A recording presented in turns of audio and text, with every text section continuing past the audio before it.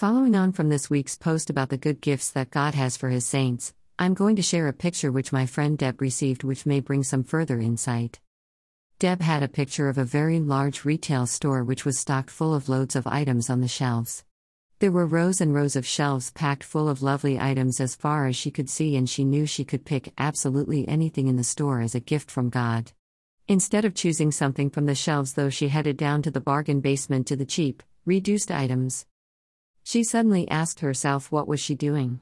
Why, when she could have anything in the store, was she headed down there to the bargain basement?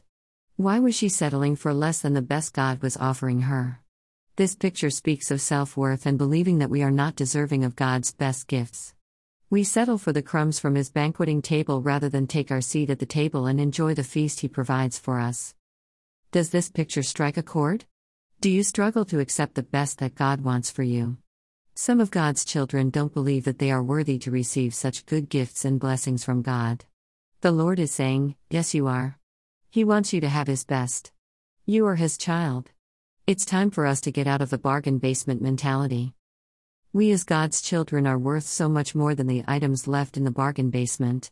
God has the best in store, excuse the pun, for His children.